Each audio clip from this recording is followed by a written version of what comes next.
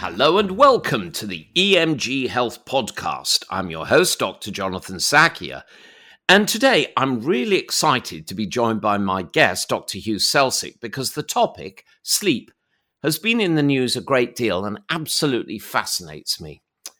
Dr. Selsick is a consultant in sleep medicine and psychiatry at University College London Hospitals and lead clinician at the Insomnia Clinic run by the Royal London Hospital for Integrated Medicine and University College London Hospitals.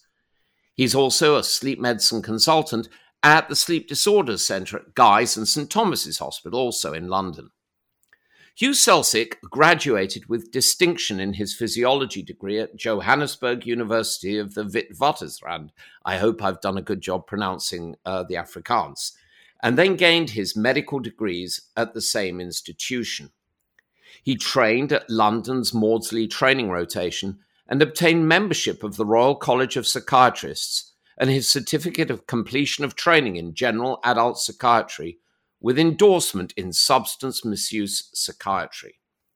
Dr. Selsick is a council member of the Royal Society of Medicine's Sleep Medicine section.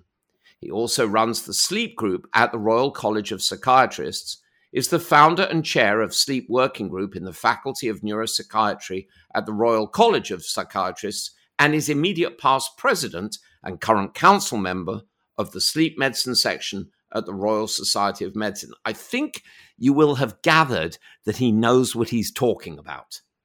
I always like to know something else about people and discovered that Dr. Selsick has a real interest in astronomy. In fact, for 8 years while he was at university, he ran shows at the Johannesburg Planetarium.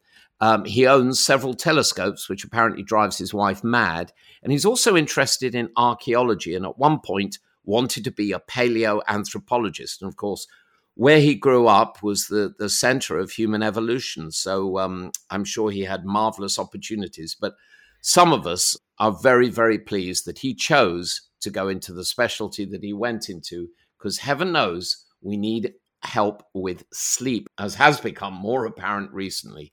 So, Dr. Hugh Selsick, it's a pleasure to have you with us today. Good morning. It's a pleasure to be here. So, you were born in South Africa, as I said, and completed your medical studies there. What drew you to come to London? Well, to be honest, when I finished medical school and my house job in South Africa, I was really disillusioned with medicine. I really didn't enjoy being a doctor and was debating whether I wanted to continue in the profession or not. And the only thing I thought I might quite like to do was psychiatry. And so I thought I would come to the UK and locum in psychiatry for a while, which I couldn't do in South Africa, but I could do here. And so I came over and started doing some locums in psychiatry and discovered that actually I really loved it. And for some reason, never went back. So what drew you to psychiatry? I always like to learn my colleagues' origin stories. For me, surgery, it was just the people that I would do the firms with when I was at med school. I just found the surgeons to be full of life and vigor and funny and engaging. So what about psychiatry? What did it for you?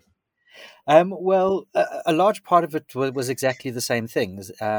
Medical education in South Africa, certainly when I did it, was still very traditional, and they still believed in education by humiliation. You know, a lot of the people who taught us were not particularly likable. But in the 2 psychiatry blocks I did, I really just found the psychiatrists to be such nice people who really took an interest in their patients, but also took an interest in the students and made us feel comfortable and at home. And I thought, well, I'd like to be hanging out with these people when I'm working. But the other factor was that before I finished medical school, I knew that I wanted to go into sleep. That was my new and enduring passion. And for me, it just seemed that psychiatry was the natural way to do that, that sleep is a state of consciousness and a state of the brain. And therefore, it just made sense to me that psychiatry would be the obvious route to go. It turned out that wasn't necessarily the case. It was very difficult to get into sleep medicine through psychiatry. I was surprised at how few people in psychiatry were interested in sleep at the time. But I just it felt the right way to go, and I certainly enjoyed the process of learning to understand patients with mental illness who have experiences that most of us can't ever imagine. So I think people who become psychiatrists have to be comfortable to some extent with uncertainty. We don't have blood tests that we can use to make diagnoses. We don't know how patients will respond to treatments or whether they are safe to go home from a ward. And that lack of certainty, I think, I actually found quite interesting as well. I'm as you're talking, I'm getting a sort of a flashback. When I was at med school, there are a few books that I read that were recommended by one or another of our teachers, and one was on sleep. And I can see the book in front of me. It was a blue and white paperback by a chap named Ian Oswald. It's funny the things you remember. And it was written in the 1970s. And I must admit, it was fascinating. And it's always, like I said in my introduction, it's always fascinated me. And of course, it's been the subject of poetry. Of course, the famous soliloquy about death in Hamlet, to be or not to be. To sleep, perchance to dream.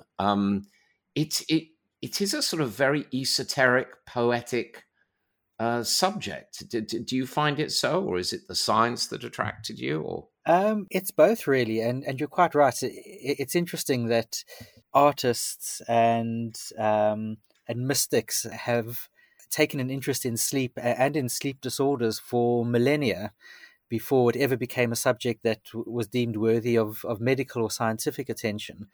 And when you look at almost any culture, there are myths and ideas and cultural interpretations around sleep, around dreaming, and around sleep disorders. yeah, absolutely fascinating. There's an organization in the States called the Society Brain Mapping and Therapeutics, and the founder, Babak Kateb, who I've had as a guest on this podcast, made an observation to me over dinner by the ocean in Malibu. It was just one of those moments that again hit me as a profound observation. When I went to medical school, Hugh, the neurology ward rounds I always found to be there's the term when you examine someone's abdomen for free fluid, and there's the term shifting dullness, right? As the dullness moves around as you percuss the abdomen. Well, neurology ward rounds for me were shifting dullness. They perform these incredible complex neurological exams on people that had a stroke and could tell us exactly which blood vessel had been occluded, but they could do damn all about it. Whereas now, you can do endovascular procedures, you can clip off aneurysms, you can do all sorts of amazing things. And Babak made the point that we're reaching a time where neurology, neuroscience, neurosurgery, psychiatry, psychology are all moving closer together as we understand more about the brain. Do you concur with that observation? I do, and I consider myself to be a neuropsychiatrist, really, and I think that any division between the brain and the mind is somewhat artificial. They clearly, for me, are the same thing, but neurologists and psychiatrists are just approaching them from slightly different angles. But I do think that we are coming to understand the mind and the brain better, and it's melding these two approaches together. Yeah, again, I think the fact that new modalities like functional magnetic resonance imaging, where you can actually show that when someone thinks something or feels something, their brain changes, or PET scanning. So these modalities, are they employed a lot in sleep medicine? So sleep medicine, in some senses, is undergoing a bit of a revolution in terms of technology. For a long time, the polysomnogram, which is mostly an EEG and a very kind of coarse EEG, has been the way that we've examined things and the way that we have defined different states of sleep. But in the last few years, there has been a real growth in using fMRIs, and more portable technologies to measure sleep in the real world. And we're really starting to see that actually there's a lot more that we can discover about sleep when we go beyond that basic polysomnogram. Absolutely. So I want to dig a little bit deeper into some of these topics. And my next question is, I guess, which comes first, the chicken or egg? Are sleep disorders pilot or passenger in psychiatric disorders? I know this is it's a particular interest of yours, and you authored a chapter in the book Sleep Disorders in Psychiatric Patients. Can you speak a bit more about this? I mean, if you've got someone who's got Alzheimer's, we know there's this, what's it called, sundowning, and or people who've got Parkinson's disease have sleep disorders. Do the sleep disorders follow on from the neurological or psychiatric disorder, or does disturbed sleep cause them, or both? So it's both. Certainly, psychiatric and medical disorders can lead to sleep disorders. Very simply, obesity can lead to obstructive sleep apnea, and neurodegenerative disorders can lead to sleep disorders like REM behavior disorder, where people act out their dreams. So REM sleep behavior disorder is a condition where normally in REM sleep, we are almost completely paralyzed. And that's a good thing because it stops us from acting out our dreams. If you dream that you're throwing a ball, your brain doesn't know when you're dreaming that this is not real. So your motor cortex is trying to move your arm to throw that ball, which is not a great idea if you're in bed asleep. So when we go into REM sleep, we should be almost completely paralyzed, and that stops us from acting out those dreams. In REM sleep behavior disorder, that paralysis doesn't happen for some reason. And so if the person dreams they're throwing the ball, their arm is actually moving and they're trying to throw that ball in the bed. And it's a relatively recently described condition, but what's become clear is that it's very often the first sign of Parkinson's disease or dementia with Lewy bodies. Also something found in multi-system atrophy. And so it's clearly sort of part of that neurodegenerative condition, but can often precede the other signs of those conditions by many years. That's absolutely fascinating. So I'm moved to recall the lyrics of my brain is full of so much garbage. The lyrics of one of the James Bond film theme songs. You only live twice. One life for yourself, one for your dreams. How interesting that that we have this adaptive mechanism to not act out what we're dreaming, because that could be pretty dodgy otherwise, couldn't it? Yeah, and people certainly do injure themselves and injure their bed partners during these episodes. Wow. So one of my GP friends told me that a patient, he's had a number of patients over the years who've commented that they're suddenly not remembering dreaming. And he said every single one of them subsequently developed Alzheimer's disease. Is that a known phenomenon, or is that just coincidence? I don't think it is a known phenomenon, and I've certainly not heard of that, but it's certainly an interesting observation. Well, I guess maybe one that needs following up. Yeah. So let's come at it from the other perspective. Disturbed sleep having downstream health consequences. Yeah.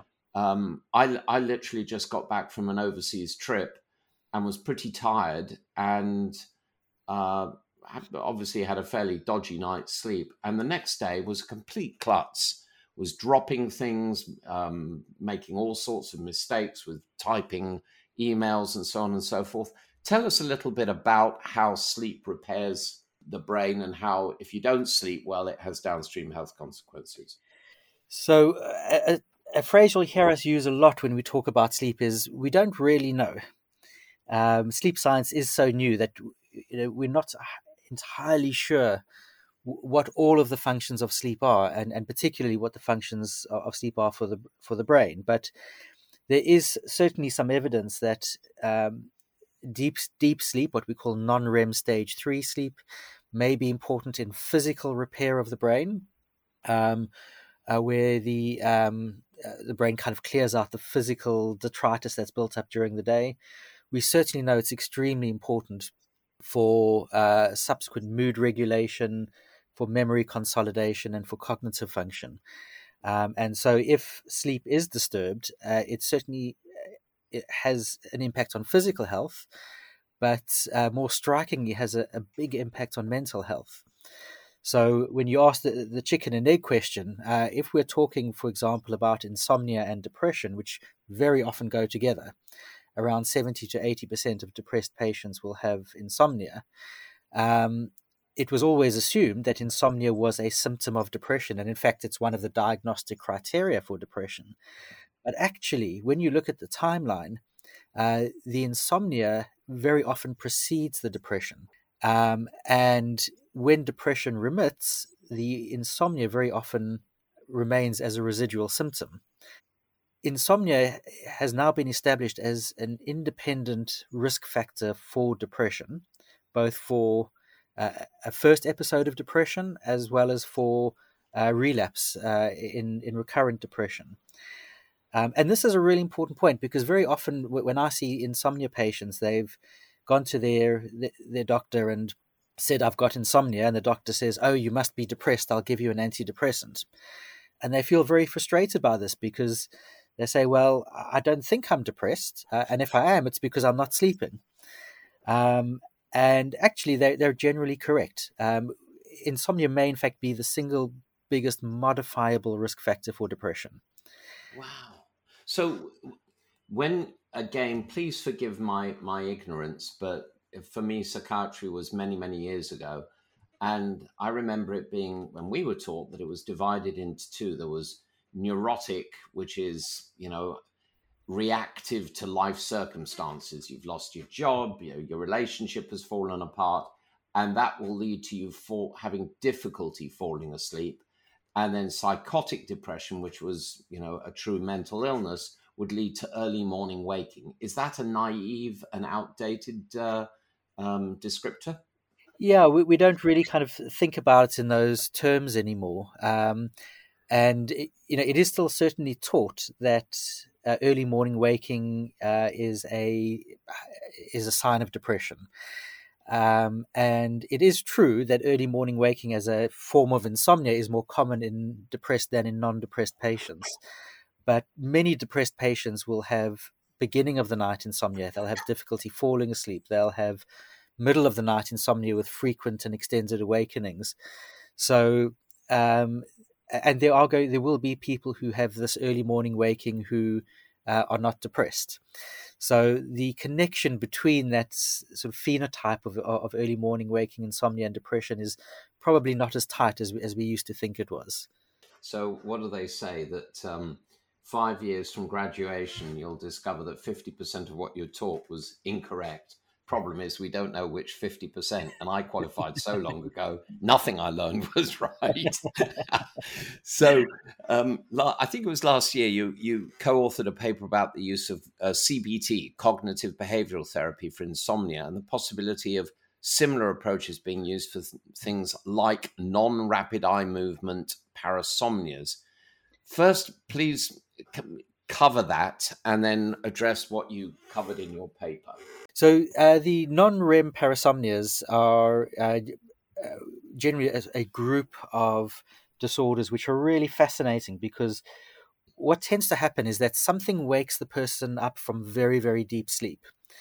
But because they are so deeply asleep, the brain doesn't wake up fully. And so what happens is that part of the brain wakes up and part of the brain remains asleep. And generally speaking, it's the back part of the brain that controls movement and speech and vision that's awake. And the front part of the brain where the personality resides that controls sort of judgment and restraint and planning and problem solving is fast asleep.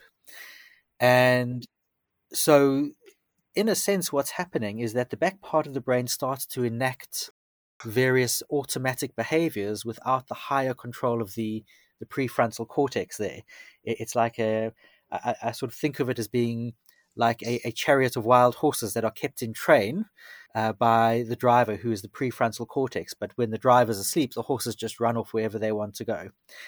And so this leads to behaviors like confusional arousals, where people kind of wake up but don't seem to know where they are, sleepwalking, sleep eating, sleep sex, and sleep terrors, where people kind of sit up suddenly, scream blue murder, and then go back to sleep and have no recollection of it the next day.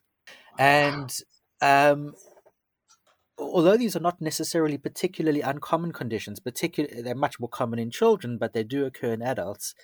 But there has been very little research on ways of managing these disorders. There's some evidence for some medications.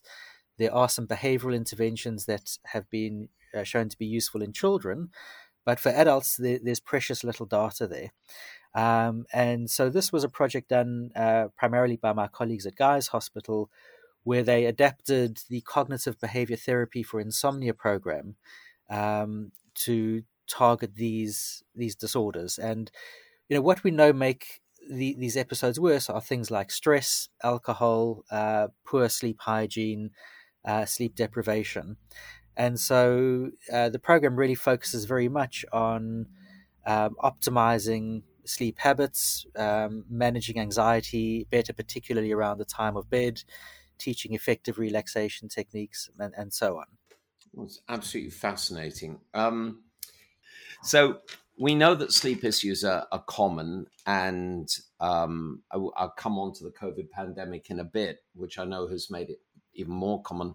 Why are they so common? And let's set aside obstructive sleep apnea, obesity-induced, so on and so forth, snoring for the moment. Can you characterize why these conditions are common, which are the most common, and why? And any other interesting observations you have, frankly. Yeah. So I guess the first thing to say is we spend a third of our lives sleeping. And so there is just a lot of opportunity for things to go wrong.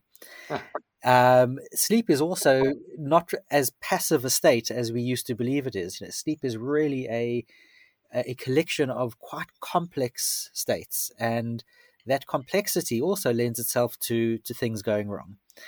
I do think that one of the issues is that very often the government gives us advice on good nutrition, avoiding bad fats and eating lots of fiber. And that works, doesn't it? Yeah, but no one ever teaches you how to sleep. It's just assumed that you're born with this knowledge, and to some extent we are. But when suddenly you forget how to sleep, or things go wrong, there just isn't the advice out there to help you to identify what the problem is and to correct it. So the common sleep disorders that we encounter are, as you've said, obstructive sleep apnea, but insomnia is really the big one. But there are some very underdiagnosed sleep disorders, and the two in particular that I always like to highlight are the circadian rhythm disorders, where someone's internal body clock is out of sync with the outside world. And the common one is something called a delayed sleep-wake phase disorder, which is very common in adolescence. And these people really cannot fall asleep until really late at night. They can only fall asleep at 2, 3, 4 in the morning. And if left to their own devices, they'll sleep through till late morning, lunchtime, early afternoon. But of course, the world doesn't allow them to do that. And they are very often misdiagnosed as having insomnia, but the treatment is very different. The other disorder, which is correctly diagnosed in less than 10% of patients, is restless leg syndrome. And indeed, it amazes me that there are still doctors who genuinely believe that this condition doesn't exist. Now, as someone who I've hurt my back a few years ago and had restless legs for about 3 weeks, I can tell you with absolute certainty it's a real thing. But again, it's almost always misdiagnosed as insomnia because these people have this incredible discomfort, which can be anywhere in the body, that is worse at night, worse at rest, and is only relieved by movement. And of course, if something is worse at night and at rest, it hits when you go to bed at night and you're trying to fall asleep, and it makes it impossible to fall asleep. And unfortunately, patients with this condition will often go many years or decades without being diagnosed and treated. That's fascinating. I've certainly experienced sleep issues myself especially after international travel. Mm. And again, well, you know what? Let's deal with the COVID question now. I know that sleep issues were certainly in the press a great deal more. What are the common reasons why COVID induced sleep issues, or is it just that the newspapers have nothing else to write about? Well, no, there is data to show that overall sleep problems have become more common during the pandemic, and I think there are a number of explanations for this. The first is that particularly during the more intensive lockdowns, people were not getting out the house. They were not getting exposed to daylight. They weren't getting exercise, and that could potentially weaken their circadian rhythm. It could exacerbate any underlying restless legs, which tend to get better if you exercise. A lot of it obviously was down to anxiety. This was a really anxiety-provoking time for a lot of people. And one other factor that we think probably plays a role is that we know that we form very strong associations with places. And when one of the things that we always advise insomnia patients is not to be in the bedroom at all unless you are sleeping. Because if you do lots of waking activities in your bedroom, you come to associate your bedroom with wakefulness, and the act of going into your bedroom therefore wakes you up through this power of classical conditioning. And during the pandemic, of course, lots of people were working from their bedrooms. It became Right. the place they held their meetings and made stressful decisions, and so they were creating this adverse association with the bedroom. Isn't that interesting? Well, I guess that takes me on to some things that I've learned, and you can sort of fact check for me. I learned that if one is having trouble sleeping, there were methodologies, and the term sleep hygiene has been used, like reducing alcohol and caffeine intake, choosing a fixed time to go to bed and to wake up, have a cool, dark room, avoid electronic stimuli for an hour beforehand. Are these on target? Are any of them bonkers? Are there any other common myths about sleep that you'd like to dispel, or any other advice? Yeah.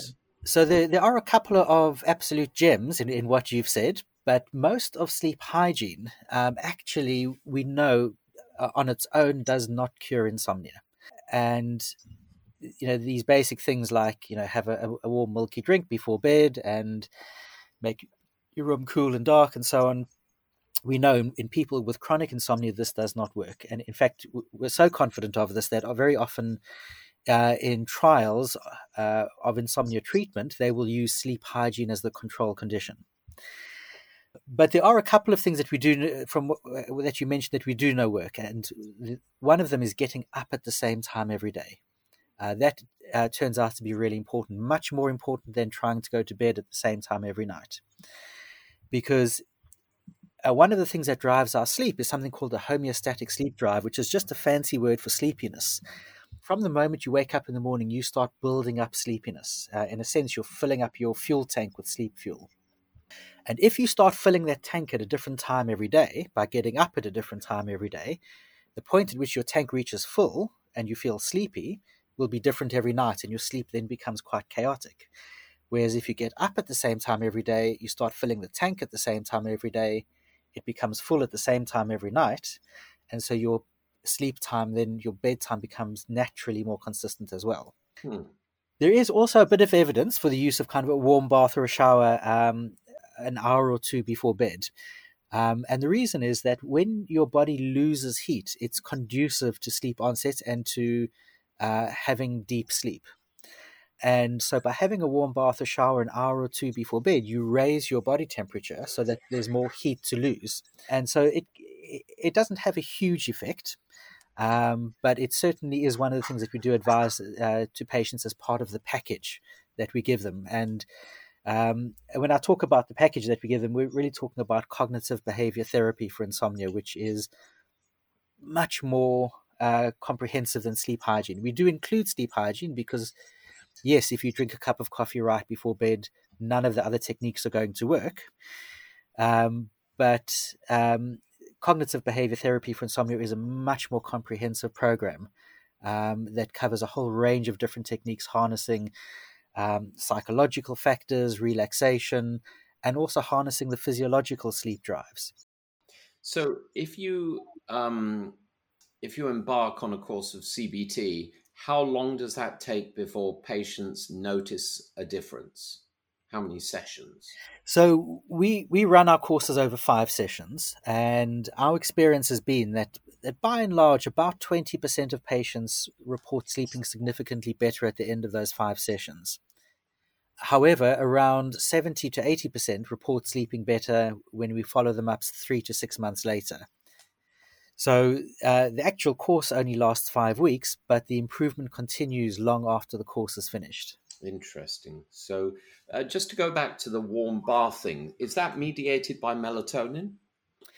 Uh, Not particularly. It's more, as I say, it's more mediated by the body temperature. That our body temperature fluctuates across the 24 hours, and Sure. it peaks at around about 9 p.m. and bottoms out at around about 5 a.m. And that period where our body temperature is dropping is very conducive to sleep onset and conducive to deep sleep. And when our body temperature is at its lowest, that is conducive to REM sleep. So our sleep to some extent responds to our body temperature, and that's why ambient temperature can be important as well. That very often in institutional settings we see, for example, in care homes that they might keep the temperature at a constant balmy 24 degrees. Blimey. And that's not going to be that might be very comfortable in the day, but it's not going to be conducive to good sleep at night, because the body expects the ambient temperature around it to drop so that the body temperature can drop as well. That's fascinating. One of the reasons I asked about melatonin is that it's marketed as an over-the-counter sleep aid, especially for people who travel. I have to go to the United States shortly and all the way to the West Coast, and sometimes would go to New Zealand, 12-hour time difference. Does melatonin work? It does. As with all psychoactive substances, the dose and the timing is very important. But certainly there is very good evidence that taking a small dose of melatonin, 3 to 6 milligrams at bedtime at your destination, does accelerate your adaptation to the new time zone and help to improve your sleep a little bit as well, because it has a mild hypnotic effect. Okay, well, I'm going to put a tick in that particular box. Someone also told me that a cup of hot banana tea, basically eating a banana at some point in the day and then using the peel, boiling it in water, and that was a good idea before bed. I guess one element would be having hot fluid to speak to your premise of raising the body temperature so it can drop. But does the banana have any effect? I have read a few things about it, but is there any scientific evidence to justify it, or is it an old wives' tale? To be honest, the evidence around the impact of different foods on sleep is either been negative. The studies have not found any particular effects, or the evidence is simply lacking. And from a purely pragmatic perspective, my approach to this is that if drinking water with soaked banana skins, or as a particular TV medic advocates, eating 2 kiwi fruit before bed, if that stuff worked, I wouldn't have a job.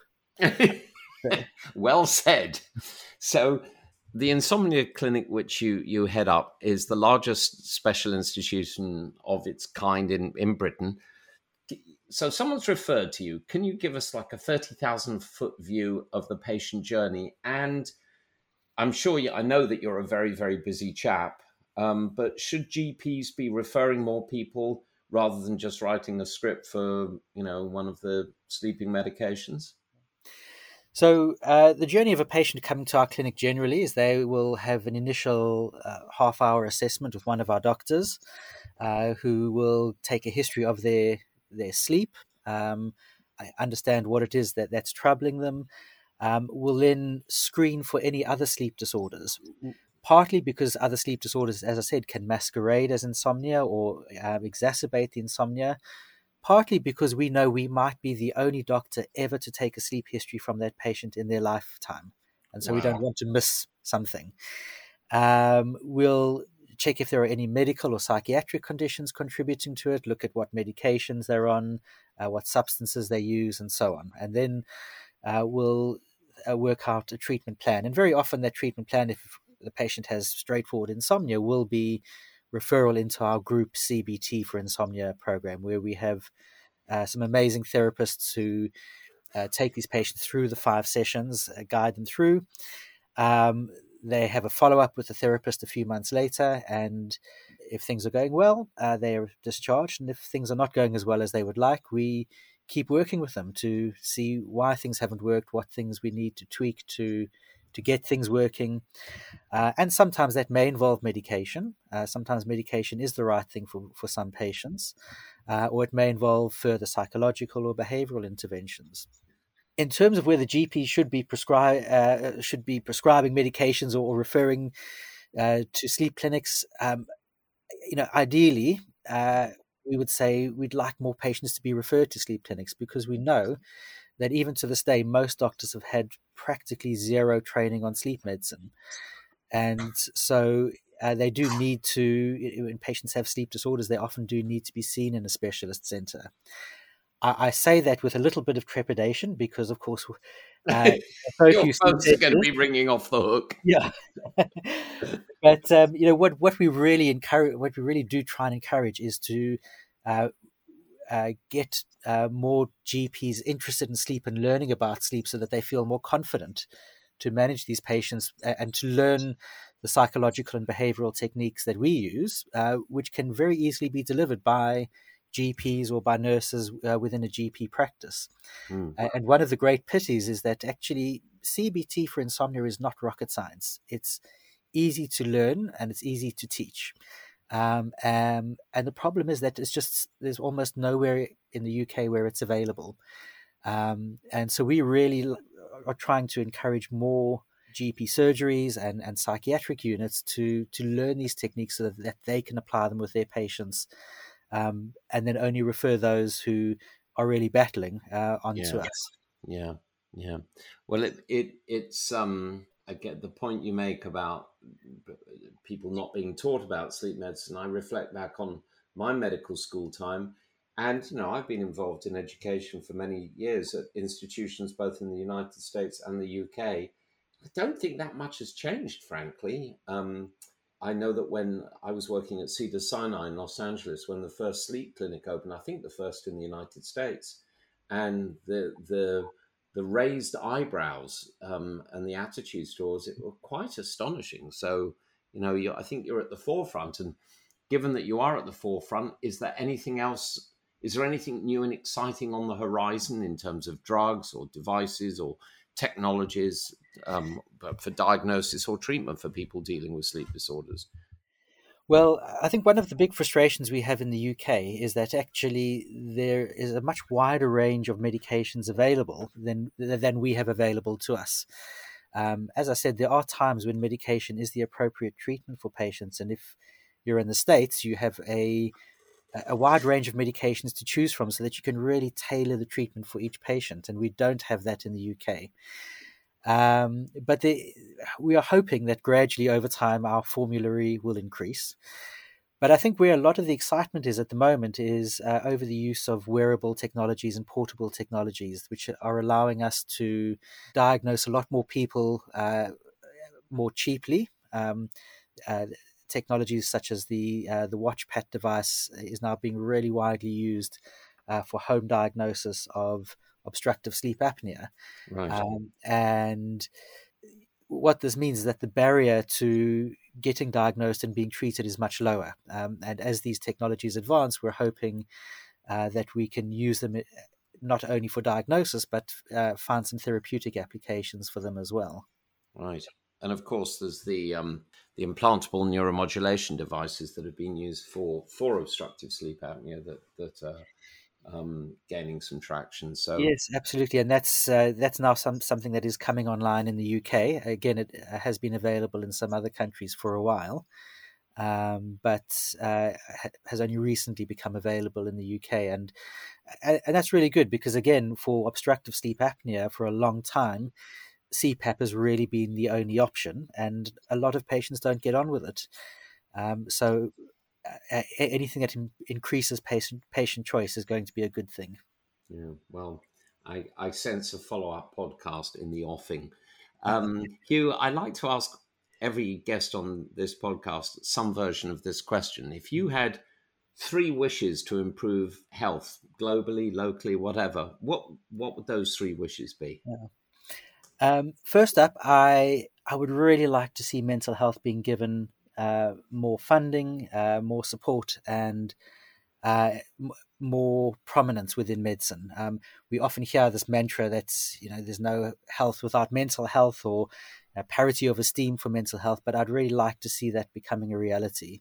The second thing I would really like to see is I would love to see a textbook written by patients, which, rather than describing the diagnostic criteria for a particular condition, describes what it feels like to have that condition, so that we as doctors can really understand how our patients feel. And finally, and this will come as no surprise, I'd really like to see sleep being taken much more seriously by the public, by the medical profession, and by the policymakers, and also, I think, by employers. Anyone who's had a sleep disorder will tell you that it affects every aspect of your life. And so it's something that needs to be taken much more seriously. Well, here, I am moved to remember one of my teachers at med school who, whenever he did a Friday lecture, whatever the topic, he would bring in a patient with that condition. And I have a very, very strong memory of that because it did give you another perspective. There's the disease itself, and then there's the dis-ease that people living with that condition have to address. Sadly, that's all we have time for today. Thank you so much to our guest, Dr. Hugh Selsick, who has opened my eyes to this fascinating topic. Dr. Selsick, it's been a delight. Thank you very much. It's been an absolute pleasure. Folks, if you've enjoyed this podcast, please check out our archive, subscribe to ensure you don't miss a new episode, and tell your friends. And please join me next week on the EMG Health Podcast. Until then, stay safe, stay well, stay curious. Bye for now.